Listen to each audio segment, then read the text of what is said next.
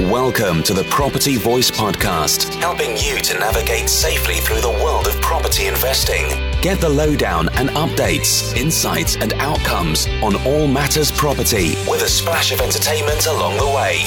The Property Voice, a voice to trust among the crowd. Now, let's get started with your host, Richard Brown.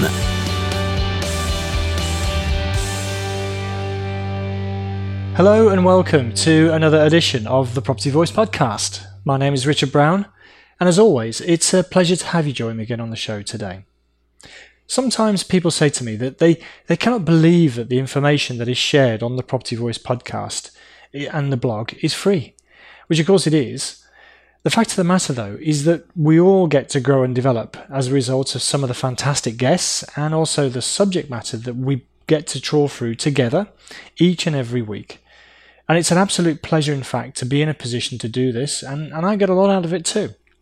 And today is no exception, as I'm joined on the show by the founder of Totem Finance, Piragash Sivanathan, who has a wealth of knowledge about development finance, I can tell you. From a structured asset finance career in the city, Piragash aims to bring large corporate finance know-how to the everyday property developer. So put your feet up, sit back and relax, and have a listen to someone that really knows how to get your development finance project funding approved. After all, he used to be the man that used to say yes, or sometimes no, I'm sure, when he worked for RBS and Lloyds in the past. Let's have a listen to my discussion with Piragash now then. Okay, so let's get on with this week's featured topic with Property Chatter. Hi again, everybody. It's Richard again, obviously, and I'm joined today by Piragash. And Piragash, hi, first of all, just let everyone know you're there. Hi, everyone. Good to have you join us. And I won't say, but, well, I will say, actually, because you've given up some time over a weekend, so I really want to appreciate that and acknowledge that in advance. But so thanks for giving up some time at the weekend to do this recording for us. We're in the middle of this series on financing in property. We're going to talk about a wide array of different financing solutions we already have done. And Piragash, you're going to talk to us today about development finance. And perhaps what would be useful, what I normally ask a guest such as yourself coming to join me on the show is, why don't you just give us a bit of a brief introduction into yourself, really, and your background, and why this is perhaps a good specialist topic for you to be talking about today. Great, thank you. So my background is really kind of corporate investment banking. So I've spent the last 15 years doing structured asset finance. So I've been working in different banks, Lloyds, and then latterly RBS. I've worked in the credit department, so really underwriting and really making decisions when your listeners are really making requests for finance. I've been involved in restructuring, which I think is critical for any banker because you really understand why, when things go wrong, they're set up as they are, and also on the front line in terms of actually kind of structuring deals. So for most of my career, it's been involved in an asset that's had some element of construction. Sometimes it's property, sometimes it can be things like an oil rig, for example, and then that's then transferred into a mortgageable asset where a bank will put a mortgage and lend against it, but ultimately that asset produces an income. And I set up Totem Finance about 15 months ago, and the real reason was to kind of give a level of expertise that we would normally give into a FTSE company to the SME, small-time property investor and developer. Excellent.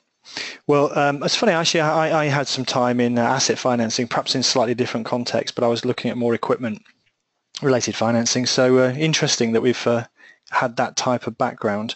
But yeah, I think it's fascinating, the whole financing piece, development financing piece. So why don't you just sort of kick us off a little bit and just explain what actually is development finance and where does it fit into the overall financing landscape for property investors and developers? Sure. I guess that at its most basic, development finance is where you are taking, in the context of property, of course, you're taking your asset and you're fundamentally changing, you're developing it. So I'm not talking about a brand new kitchen and perhaps some new walls. I'm talking about something where perhaps you're making structural changes to the overall design, or you're extending Or really, when we talk about development finance, it's often your ground-up developments, or perhaps more latterly and quite popular is the commercial to residential conversions. So really something where when you buy an asset worth, let's just say, for example, for the sake of £100, you're really spending probably in excess of £40 to alter the makeup of the asset. A traditional lender, so for example, your high street, let's just say, for example, your buy-to-let lender, maybe Mid-Shires or Oldham or Shawbrook necessarily, wouldn't necessarily want to be seen to be financing or holding a 25-year loan while you're completely changing the makeup of the asset. And that's where development finance comes in. To break it down, let's just say normal development finance kind of spreads between land. So normally you might have some land, and then you might get some planning on it. Then you might have construction period, and then finally your sale period. Your typical development finance offering encapsulates that last two pieces of the puzzle. So not so much land purchase, not so much planning, but the construction and the sale components of the financing. Okay, so so would you have to do something else to acquire the land part then? Again, there's no. It's always a yes and no. If, for example, you bought some land with planning, then you wouldn't necessarily have to do that. You can purchase the land and construct as part of the development finance loan. But if it's just, for example, you decided to buy some grazing land, for example, the chance of planning is 50-50 or 40-60. It's unlikely that a development lender would actually want to lend on that piece until you get full planning. Yeah. And it's also one of the reasons why you've got an industry that's called planning game, where you take a piece of land, you add planning, and often the value of the land shoots up. But when we talk about the different ways of financing, and feel free to rein me in, Richard, if I'm not no problem. Yeah, in a straight line. But one of the areas is people who don't have much funds can buy a piece of land speculatively. The type of lending you probably get on a speculative piece of land is maybe 50% loan to value, occasionally a little bit more. But when you get planning on that land, especially if it's high density planning, so by that I mean several houses or several flats, the value of the land will really shoot up. And that extra equity that you would have created, so for example, you bought the land for 100, and now as a result of getting the planning, it's worth 200. When you now go and get development finance on it, you will be able to talk about the equity that you're bringing to the deal, the skin in the game that the banks always like to look at as the planning that you've created. So that extra 100, that will then form the basis, and then ultimately you would look to get debt funding on the 100 that you haven't put in, plus whatever the construction costs are thereafter. Yeah, so I kind of was driving at, how, maybe we could answer this in a different way or explore it in a different way, because development finance is a component part, perhaps, isn't it, of an overall mixture or basket of different financing that you could look at, depending. Obviously, development finance is specifically targeted, as you say, with heavy spend in changing a property or land from its current situation or current use into something else. So, typically buy-to-let light refurbishment is 15% spend or less. That's right. But you'd have a heavy refurbishment type of concept, and that might be up to around about 25%, 30 probably tops. And then development finance, if you're going to be spending quite a substantial amount of money, as you suggest, 40% or more. So you can see how it fits in, and that's what I was going to ask you really. Where does development finance sort of fit in generally from a more from an industry perspective? Where does it fit into the overall landscape, and how does it work? Yes, so, how does it work is probably a better question. Okay, so where it fits in is, as you say, when you've got to spend something more than 40%, and the thing about it is, your typical lender, when they look at a piece of at a property, if you're massively altering it and they are providing a buy-to-let loan on it, they're uncomfortable providing a term loan on something that's drastically changing, because actually for the margin they get, they need to be certain that there is an income flow. And of course, once you're drastically changing an asset, chances are there won't be income flow. And that also then starts to hint at where development finance is. Development finance and developments generally are actually pretty risky. When you buy a buy-to-let property, generally speaking, the asset is habitable and straight away tenantable. But of course, once you're drastically altering a property or building something from the ground up, there are a multitude of things that could go wrong. And a development lender is there to truly understand all the risks and to manage that, to believe in your experience in order to be able to execute a building, and then to be able to then provide you lending on that basis. Now, actually, development finance, the way to kind of look at it is to almost work backwards. So, for example, when you put a bridging loan on something, you would look at the loan to value that you can get from the bank to work out how much equity you've got to put in. Similarly, with a buy-to-let, you might look at the income flow, but you would look at, say, 65, 75, 85% loan to value. Well, on a development loan, it works kind of backwards to that. So you might start with what's called your loan to GDV. GDV means gross development value, i.e., what is the value of your completed product? So it may be, for example, 1 million.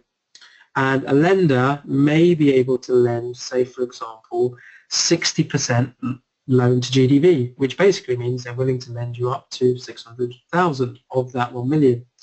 It gives them plenty of profit. Effectively, that's the margin. So your costs or your GDV, your cost could go up or your GDV could go down, but it kind of presents a buffer for the lender. Now, from there, they would deduct the sale costs and also the construction costs that they would lend you. And typically, they like to lend you 100% construction costs, and I'll come on to why in a minute. And finally, they would then add back the interest that they will be charging you, because the other thing about development funding is that, and something that's critical, absolutely critical when you're looking at development financing, is you've got to approach what I like to call a turnkey funding solution. That means that once you start constructing, you know that you have got all the funds to finish the project. Yeah. In development funding, there are no prizes for coming up 100 or 200k short, because a site which isn't finished and which isn't fully funded is going to be a huge, huge problem. And it could result, and that's where some of the real big issues turned up in kind of 2008. So just to reiterate, loan to GDV, your construction costs, your interest costs, your fees, professional fees, all of these costs are covered. And then, of course, whatever is left typically is then provided towards the loan. So sometimes people can get very hung up on, what is my day one loan to value? How much am I going to be able to get against this property that I'm developing, or this commercial unit, or, for example, this land? And actually, the way to look at it is to work backwards. So what is the end product, and then work out how much is left to put towards the land, because often that is the biggest risk for a development lender, because and this is why often development finance lenders quite like the idea of an individual bringing the asset or the land and then providing 100% development funding. And the reason is that the security of the land is considered, generally speaking, to be static. So it provides the most certain type of security. So if you own a land that's worth 500,000 with full planning, it's always going to generally be worth 500,000. You can then, if the lender was to not provide you anything for the land, and for every £1 they then give you to loan, technically you are then going to start construction and create an extra 1.25 or 1.35 or 1.4 of value. So for every pound that they put in, value is constantly created. So their security cover is nicely being managed, and the overall security package, which is how they look at it. Of course, things can go drastically wrong at times, and that's when really understanding the document and your loan agreement is really important.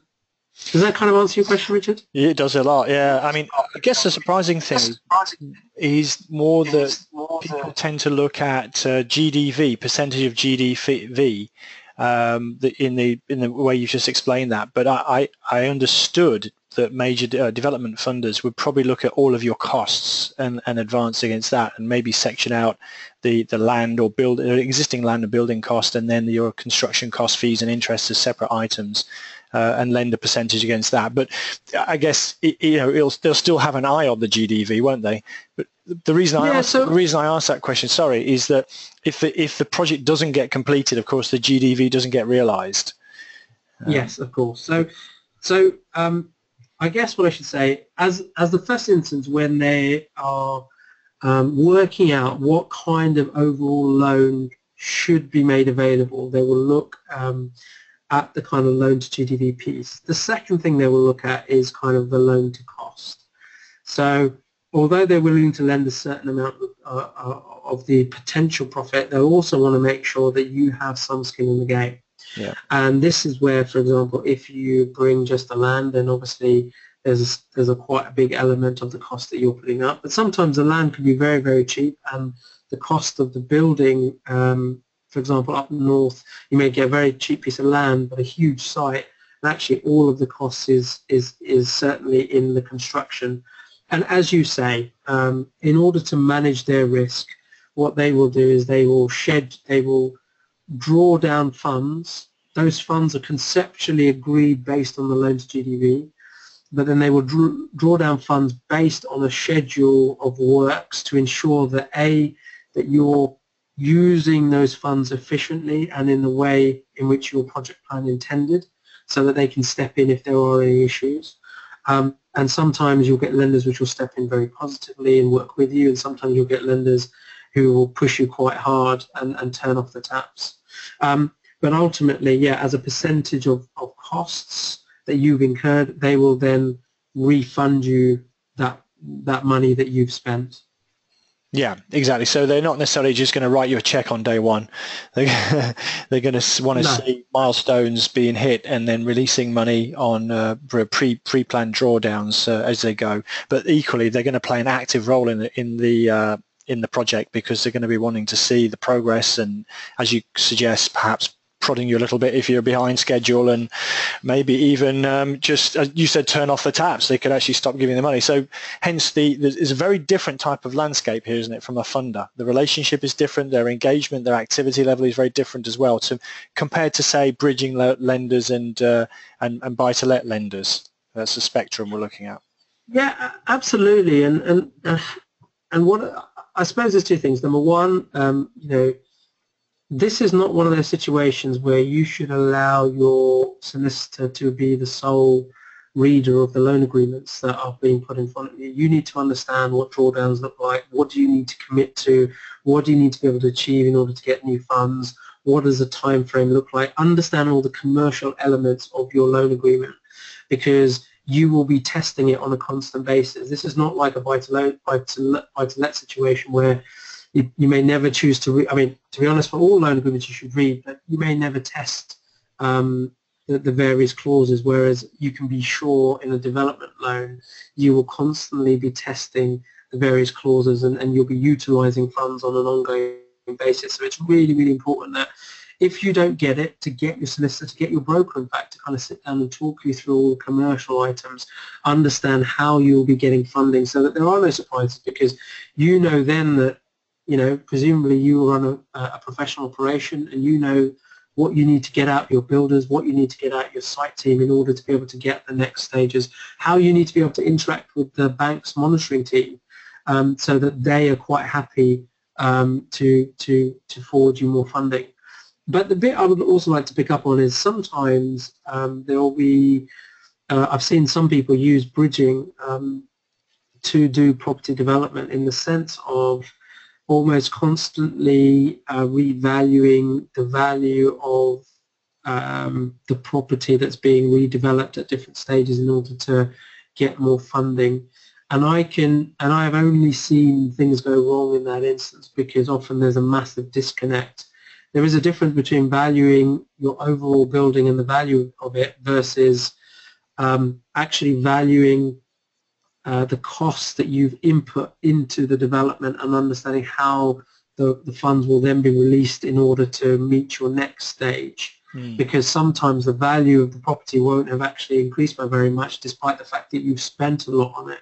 And that's where development funding is really created for this purpose, whereas in some instances people put on bridging products which are inappropriate for what they're trying to achieve. Yeah, I'm glad you said that, because I always talk, and you might know, I'm sure you wouldn't have heard, but I always talk about having the right financing solution for the right project.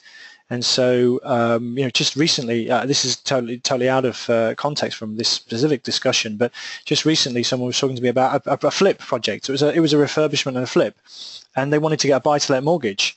And they're saying, well, I'm looking for a buy-to-let mortgage, but with no early redemption penalties, because that's a cheaper solution than bridging.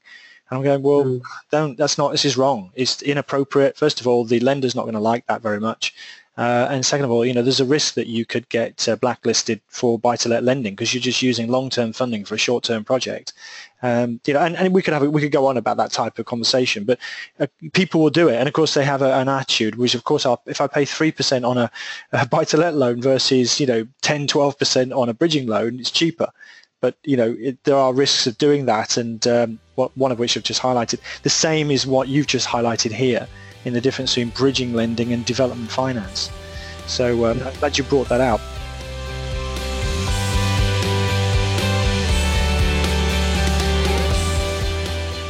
Maybe flipping the coin a little bit, and let's just talk about what is the opportunity, if you like, right now for property investors and developers. What sort of projects on a practical level would you say lend themselves, and what are the hot topics, the sort of buzzword? You already mentioned a couple, but it'd be great just to get a list and talk about what type of projects are coming across your desk at the moment where development finance is being utilized. I guess there's numerous things really. As a general rule, I don't think people should necessarily let the finance rule their strategies. So if your understanding is kind of, having a strong buy-to-let portfolio, maybe right now it's all about understanding serviced accommodation or HMOs. Development and construction generally involves a certain level of skill and experience that often you will bring into your team via your builder or your QS or your architect. But it's also not something that I think people should play at. It's absolutely critical that people are a master of the various, or bring in people that are masters of the various tasks that need to be done. Having said that, there is absolutely, I do not need to be telling your listeners that we have a housing shortage. I do not need to be telling your listeners that, construction, development, planning gains present some quite big opportunities for profit.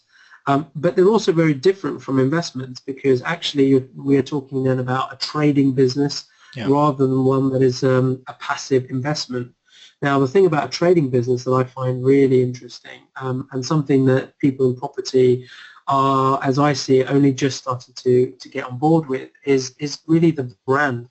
Is that when you are a trading business, often your value of your business is in excess of its net asset value. What I mean by that is it's worth more than your raw bricks and mortar. So, for example, there you would pay probably less of a premium to a Barratt Homes development than, say, something by the Candy Brothers. Ultimately, the bricks and mortar is probably not that different.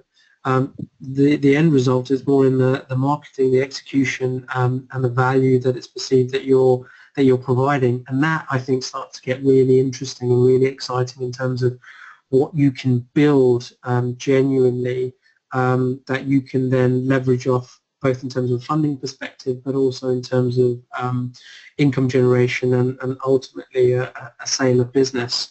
So talking about things that that are very much live at the moment, clearly the PD rules mean that people can get involved in development that are very much conversions. Now, on one hand, it's pretty good because you can buy a building. Often you can perhaps buy a building, an office on bridging while you decide what you need to do with it. You can maybe add some planning to it, or you can just convert as is. There is a different sort of regulation in terms of the building regulations that's required versus a ground-up development. It can be more accessible, but there are risks. Sometimes when experienced developers that I know, when they look at conversion projects, their contingencies are normally a lot higher, sort of in the 15%, if not 20% bracket, because sometimes you can unearth something that is just not seen in terms of the building. Whereas on a ground-up development, once you've got past the foundations, it should be fairly easy to kind of build because there's less issues that you're dealing with. But the really exciting thing from a finance perspective, and I have to apologize to some of the listeners now, this is when I'm going to get a bit geeky, but is that it's accepted in kind of development finance that you will have tranches of different forms of funding. And what that really means is you can start to use more of other people's money, i.e. less of your own. Mm-hmm. And the reason why that's accepted is that, in London, for example, if you're going to do a decent-sized development, you are probably in the 3 to 5 million in terms of site purchase, and then 3 million plus in terms of construction costs.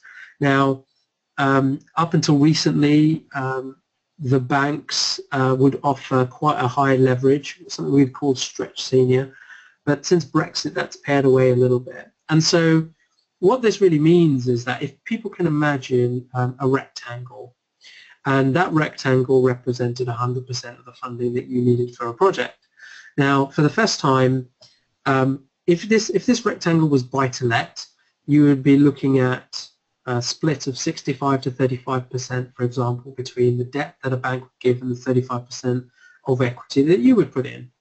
And that would be it. But actually in a development piece, we can put more layers, and the reason is twofold. One, there's more profit to play with, which means that you can give more costs of financing, because the more complex you get, the more costly it's going to be, both in terms of legal costs and also fees and just complexities. Mm-hmm. But now, for example, you might take a senior debt bank who will give you 50% of what you need of that triangle, and then you may get a mezzanine bank to provide, say, 25%. Then you may get a preference. So in terms of your equity, you may take out some preference shares, preferred equity for, say, 10%. Then you may get a JV partner. So a preferred equity is the guy who will maybe take a loan and receive a flat 12%. Your JV partner may put in another 10% for a profit share. And finally, the sponsor equity will be provided by you. And that element is effectively massively reduced because of the fact that you can kind of split out the various forms of funding. And as a general rule, the lower end you are in that triangle, the less risk you're taking because you're naturally secured by the primary type of security. And the further up you are, the less chance you've got of getting your money back if things go wrong, but you tend to get a bigger reward. And just that concept is what I find really interesting about development finance. And actually, it's how a lot of the more sophisticated developers operate and how they're able to do a lot bigger deals. And of course, with size comes more profit. Yeah, I mean, it'd be great, and I can see why maybe having pictures and that sort of thing can help here. And I might talk to you about how we could maybe do that later on in the conversation. But I started with a triangle. I started with a rectangle, ended with a triangle. But I got the same picture that essentially you build blocks, don't you? You've got debt, then you other types of debt going on top, and equity partners, and the bottom line is that the top slice, which is whatever, it's the bottom, it's the top of the triangle or the right hand side of the rectangle, could be as little as 5 to 15% of sponsor equity, as you called it. It can be, absolutely. I mean, look, your broker will know who is the best person, who is the best lender, who's comfortable with all those various different stages. And generally speaking, if you're a decent senior debt lender, everybody else is subordinated. And by that I mean they will be able to make no decisions until the debt bank is happy. But ultimately, why it's really important to understand is you may not be the sponsor equity in this case. There may be listeners who are actually just investors. And they may be approached by someone to do a development finance deal, and actually understanding where you are in that triangle or in that rectangle is really important when it comes to pricing, because sometimes people will just say, yeah, sure, I'll accept 6% return for the year or 10% because I'm secured in some way, so I'm fairly relaxed, but actually not understanding that the bank below them that has more priority actually is maybe charging more. And it's then where the sophisticated investor will really understand where they sit, and it's a good way for them to kind of benchmark how they should be pricing stuff when perhaps it's not their deal, but they're just investing in a deal. Great. So you mentioned PD, or permitted development. So permitted development, for example, turning an existing office block into flats or apartments would be an example of that. And as a range now, the government is I think they've made it permanent, haven't they? The permitted development rights. Yeah, exactly. Yeah. Because of what you said about housing shortage. So turning brownfield sites such as abandoned office blocks or warehouses and this sort of thing into living space would be an example at one end of the scale of potentially where development finance can come in. And of course, as you say, ground up development, so taking a plot of land and building houses or apartment blocks, I guess, would be another example on a practical level.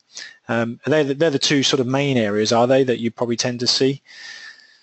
Yeah, absolutely. I mean, sometimes you may look at someone who is purchasing a bigger commercial site that requires a little bit more in terms of actually getting involved with planning.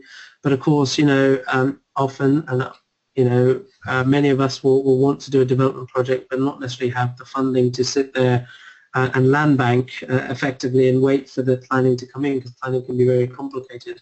The reason why the government has really pushed this concept of PD is the idea is it just takes the whole planning equation out of the mix. Although I would certainly urge people to ensure that they get the relevant certification to ensure that the development that they're proposing does in fact sit under PD rules, because sometimes people get carried away with having PD and actually start wanting to do stuff that actually is probably outside of PD, and it can then create issues in terms of building regulations, etc. So even if you believe your site is going to be fitting under PD, it's always good to either get that confirmation from a professional consultant or preferably more directly from the council.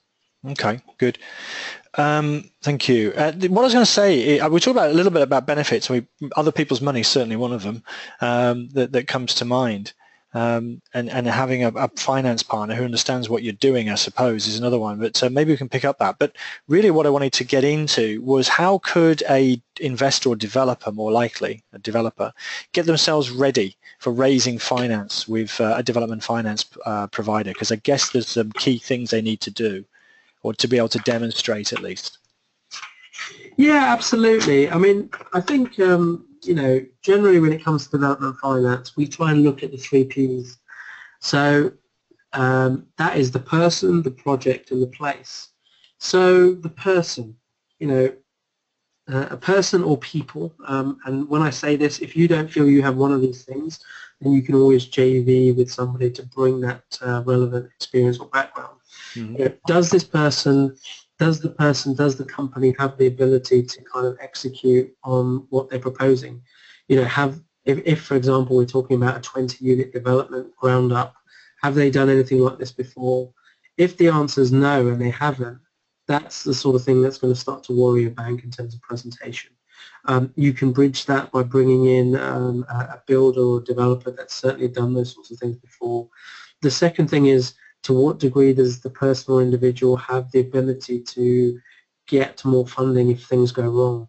Something that's been really, something that we've probably not seen over the last few years, because actually since 2008 the market's always gone up, is that when a project goes wrong and it requires more funds, generally a bank will support putting more money in, because actually while we've all been standing still building stuff or digging into the ground, the GDV, the end sales unit, has actually gone up. But actually for the first time we're in a situation where actually it may stay the same or go down. So the ability for the bank to maybe put more funds in is more difficult. So understanding the wealth behind the group of people is important, but also your access to more funds. So this is where, if you're a more sophisticated company and you've raised funds via the crowd, or you've raised funds by public markets, or you have a group of investors that are always ready to invest in your company, it provides an opportunity for you to say that there will always be money to put in if something goes wrong. Some lenders look at kind of roughly 20% of loan or 20% of GDV being available in kind of net assets in terms of personal guarantees. So they're the sorts of things we look at in terms of the person. What sort of experience do they have and what kind of background do they have? Then it comes to the project. And this is where really I would encourage your listeners, if you're going to do a development, to really be a master of your development appraisal and all of the different components. So you start with your site. What is your site worth? What sort of planning is required or not? What kind of acquisition costs? Do you understand the concept of how much stamp you've got to pay, how much professional fees you're putting in? Are these professional fees capped? Is there a risk of this going over? In terms of the site itself, yes, we're going to purchase it, but there's probably reports you're going to need to do, environmental reports, flood reports, all sorts of things to ensure that you can start building on this. Are you aware of all the costs, all the knock-on effects if those things don't come in as expected? The construction itself, what kind of costs per square foot are you doing? What kind of contingencies do you have? Also, what is the Section 106 seal payments? Have you thought about all of these things, in terms of do you have a minimum? Does your project work without it? Are you going to fight it? All of these things are important. Professional fees, who are you going to be employing on the site, apart from your main contractor, your structural engineer, your QSs, etc. And then finally, your GDV, the end product. How confident are you? What sort of comparable analysis have you done? Have you gone out to 2 sets of estate agencies? So that you've not only done your own analysis, but you've also gone to an independent party. Perhaps you've gone to the extent of having a RICS, Red Book survey, done on the end product that the bank could use. All of these things, once you start to present, and we always encourage when we put our deals forward for development financing, that we work with our borrowers to make sure that we put a really nice pack that contains all this information, so that when the lender looks at it, you come across as someone incredibly professional and ready to do your first project. And then the place, I guess, is the actual location. Sorry, yeah, I forgot the place. That's okay. And then the place, absolutely, it's all about the location. For example, you may be building it in an area that's due to have huge regeneration. Bring that out. Talk about the availability of people that can buy your product. If you're building £6 million townhouses in an area that typically only has working class people who can afford houses at sort of 400, 500,000, then there's a mismatch. Understanding the area that you're building into, the type, the appetite for also, things like off-plan and overseas investors to come in and support some of the marketing is all related. I mean, we all know there are a number of London and South-centric lenders, albeit that they are starting to change a little bit and starting to look up north. But it's really important to understand your patch. Are you looking at an area that's a town city, or is it a complete suburb? Or, are you trying to create demand in an area that's really arable today? These are all factors which the lender is going to consider when they look at how appealing your appraisal and your project is. Yeah, and all this from a lender's perspective, looking through their lens, is really answering their question is, do these guys know what they're doing? And if it all goes wrong, are we likely to get any money back? So, they're the key questions behind it, because they're effectively advancing the funds, As you say, there's a lot of risks, a lot of moving targets, so they need to understand that. So in other words, the developer pitching to them needs to demonstrate their capability, and it's very much a business case sort of presentation, isn't it? It's not here's a property, lend me some money against that. It's much deeper than that. It's sort of cradle to grave type of looking at the whole project as a business, and then evaluating it, scoping it, doing the research, presenting the numbers, having contingencies, having the experience to know that you're not just plucking fingers out of thin air, that you've actually done some analysis and, as you say, some third-party reference points. And you know what? There is a world of difference between a developer that understands this point and around marketing. And I would urge anybody that when they do their projects, whether it's refurbs, prior to getting onto the really big stuff, is to take the pictures, is to have the video entries on YouTube, is to really create a great marketing portfolio that you can put in front of anyone, because that is what we're all people at the end of the day. The underwriters, etc., they're all people, and when they see something that's slick, that is clearly truthful, realistic, and has been given a lot of thought, you're making it so much easier to gain the funding. Yeah, I think that's absolutely critical. So it's like in anything like this, you need to showcase yourself in the best way and demonstrate that to some pretty hard-nosed financiers. So it's a good piece of advice.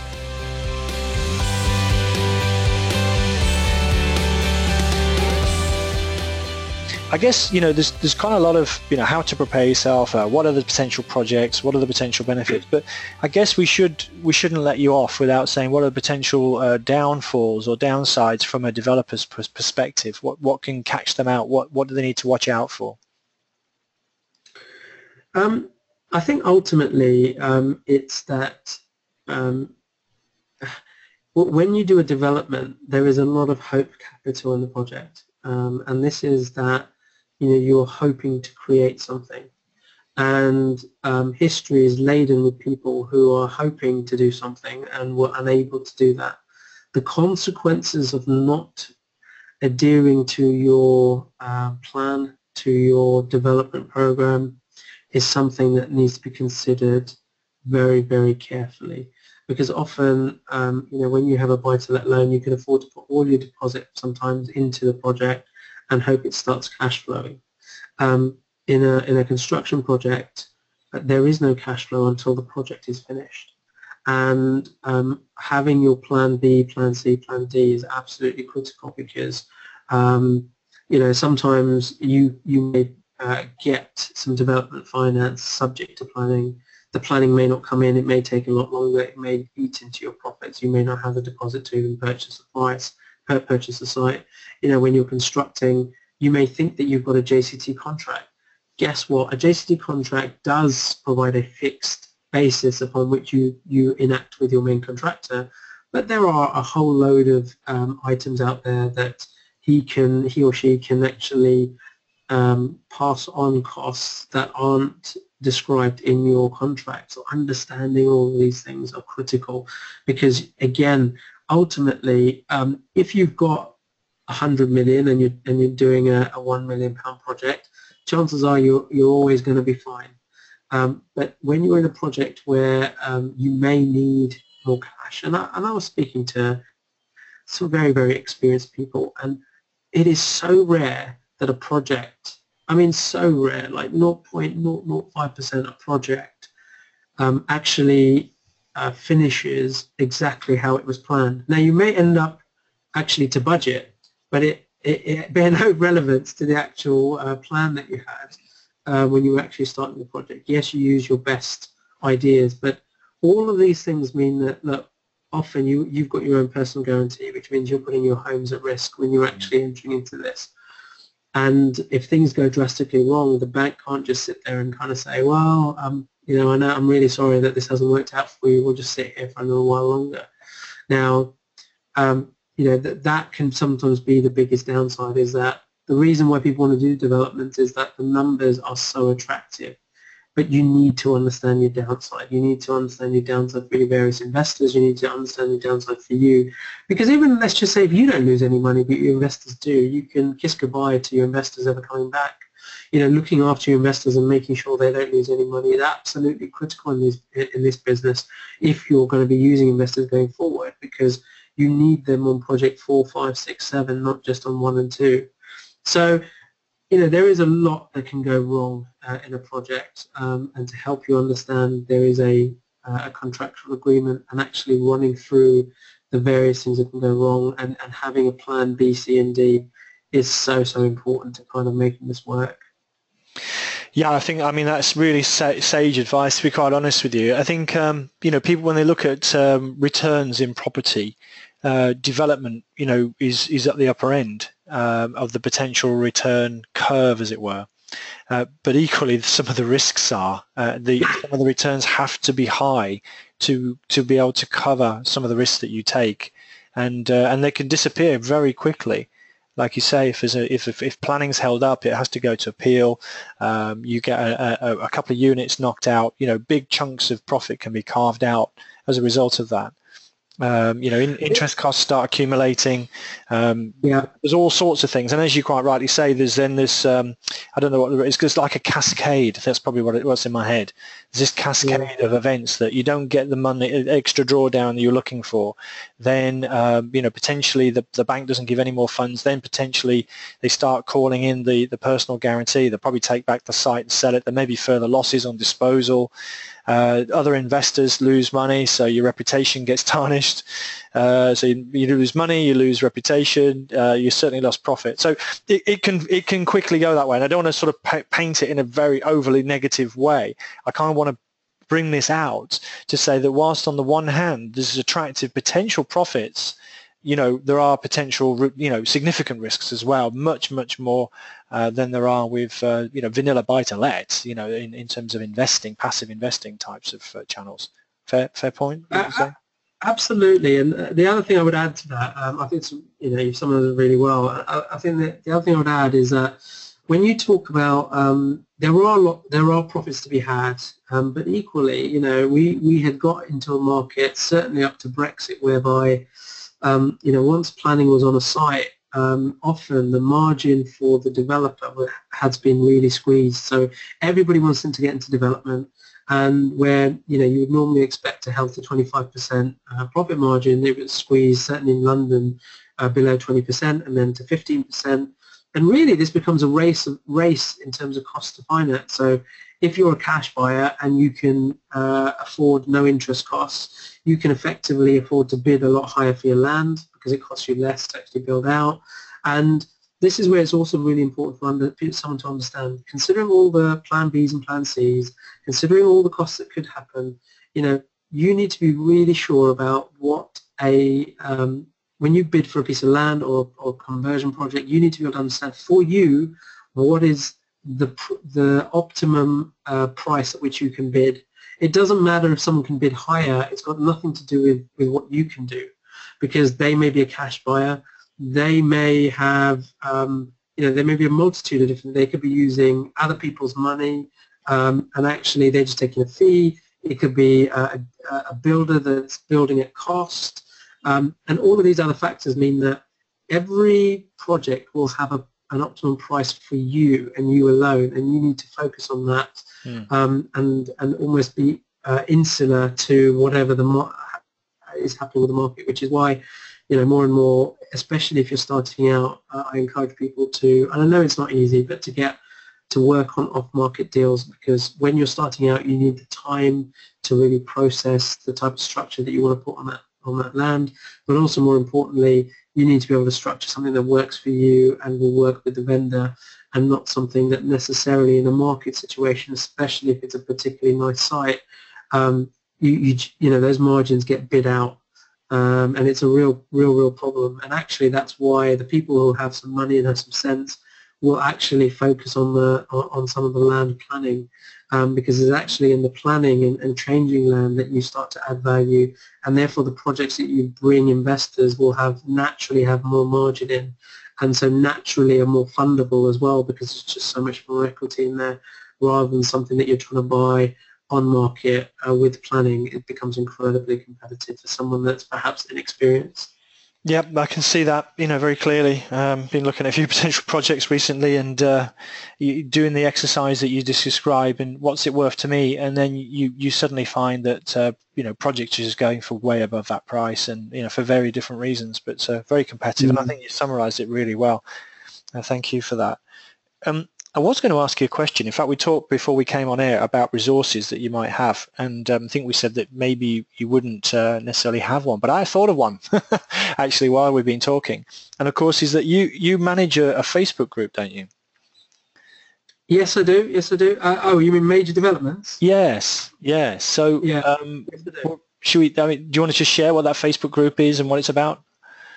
Sure. Major Developments is an open Facebook group for people that are considering and would like to be and interested in learning about how to do developments. So we've got loads of different types of people on there, from QSs to architects to developers and builders, land people, and sourcers who will be able to help you on your journey. Yeah, I think that's a useful resource for people to go and find and have a look and do some research before ploughing into this. But I think sort of drawing some conclusions and drawing a close really a little bit. What about you've shared so much and you clearly know your stuff. Just tell us a little bit about what you do on a professional level and maybe how people could connect with you and pick up the conversation a little bit after they've heard this show. How do they reach you, and where do you work, and what sort of service do you offer? Okay, no, thanks very much, Richard. So Totum Finance, you can find us on the web, www.totumfinance.com. We are on Facebook. Myself and my colleague Craig Snyder, who I believe you interviewed last week on crowdfunding, are available and available to answer all your questions. The way we operate, so both of us, we have a background in kind of property and structured asset finance, is we offer a free advisory service. So when you first look at your development or your bridging deal or your commercial deal that you're wanting to look at, we really help you. We talk you through and as opposed to giving you something very generic in an ebook or something like that, I'd much rather sit down and try and understand your background and how you are looking to execute on a particular project, whether it be bridging or whether it be development. And then we will start to source in terms of not only an info memo that represents you, but also the types of lenders that will best fit you. Crucially, I think in terms of our practice, we don't get paid until your loan draws down, which means we are really a true partner, and we are vested in ensuring that your product, your loan goes ahead. We've got access to over 150 kind of development and bridging lenders, which should also give hope to people. There should be a lender out there. As long as your project is profitable, if experience is an issue or if money is an issue, there will always be an opportunity to kind of get your project funded. So I would encourage everyone to get in touch with us either by email, by our Facebook group, or directly on our website. Fantastic, and you have given an awful lot of very good information freely, and I've certainly appreciated talking to you, and and for sharing with our listeners, all that you have. So all of these notes, contact notes is what I'm trying to say, will be in the show notes, so people can get hold of them. Obviously, they can listen to the recording, and there'll be a transcription done of this. So I'm sure they can find you in one way. Yeah. So is just before maybe final wrap up, was anything that's kind of you're just saying, Richard, why didn't you ask me this? I really need to tell you this just before we close. Anything like that? No, I think we've covered everything really well. I think the critical piece is developments and development funding shouldn't really be entered into without professional advice, and that goes from your broker to your lawyer. Your conveyancing lawyer, a solicitor that you normally use on the buy-to-let stuff may not necessarily be the right lawyer to work with you on the development stuff. your architect, your builder, all of these people, plus the education that you choose to take up, whether it be on land planning, whether it be in terms of development and regulations, etc. This is all super, super important. And, you know, that's the kind of important thing you should be doing, but I would absolutely say that this country needs to build. And if you can find a way to build successfully and to really be able to scale up more from just 1 or 2 projects, but to 3, 4, 5, 6 projects, not only are you going to be able to certainly meet an ever-growing demand, but you're going to be able to create a brand which overreaches and goes beyond just the physical work that you're doing. Well, I think that's a great way of drawing it to a close, to be honest. Nice positive. We do need lots more housing in one shape or form in this country, and that's why it is such a great opportunity. As you rightly say, doing it professionally and managing the downsides at the same time as we go. So I'd just like to say thank you. I really appreciate your time today, Pirigash, and I'm looking forward to hopefully maybe getting some more of those triangles or rectangles drawn out. Maybe if we could do some sort of blog post for our sort of more readership audience rather than just the audio audience, if you'd be up for that at some point in the future, of course. Absolutely. Okay, brilliant. Just not on the weekend. Yeah, exactly. I'll give you your time back now. Thanks again. I really appreciate it, but I probably better let you back to your family now. So thanks for joining us. I really appreciate that. Thanks. Cheers. Cheers. Bye. Bye-bye.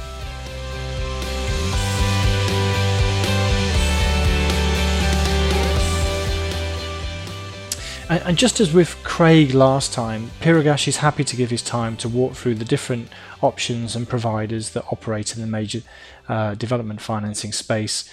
And the Major Development Group UK Facebook group is linked in the show notes, as indeed are Pirigash's contact details. But given the length and the detail of this week's episode, just a very quick wrap up from me this time. Developments and conversions do represent a very great and significant opportunity right now in property, as Pirigash said. We have a housing shortage after all, so demand is very high. However, running a development project is unlike many smaller scale or passive investment types of projects, and so a business-like approach is very much in order to make a success of this. And to be frank, there's lots I could add, but in the interest of time, I'll merely signpost you towards Pirigash instead today, and he'll be more than pleased to talk to you, I'm sure. In property, we need to build a team of professionals around us that have specialist knowledge and contacts in the areas we wish to operate, and this includes finance partners, especially when we're talking about complex development funding projects, as I'm sure you gleaned as we listened to the show there, listened to my discussion with Pirigash. So I'm very pleased to have Pirigash's insights on the show today, so just mention the Property Voice podcast when you connect with him. That'll be great. But that's it for me again this week. By all means, do email me personally if you want to talk about anything at all from today's show, or indeed anything more general in property investing. The contact again is podcast@thepropertyvoice.net. But of course, all of the show notes will be over at the website, thepropertyvoice.net.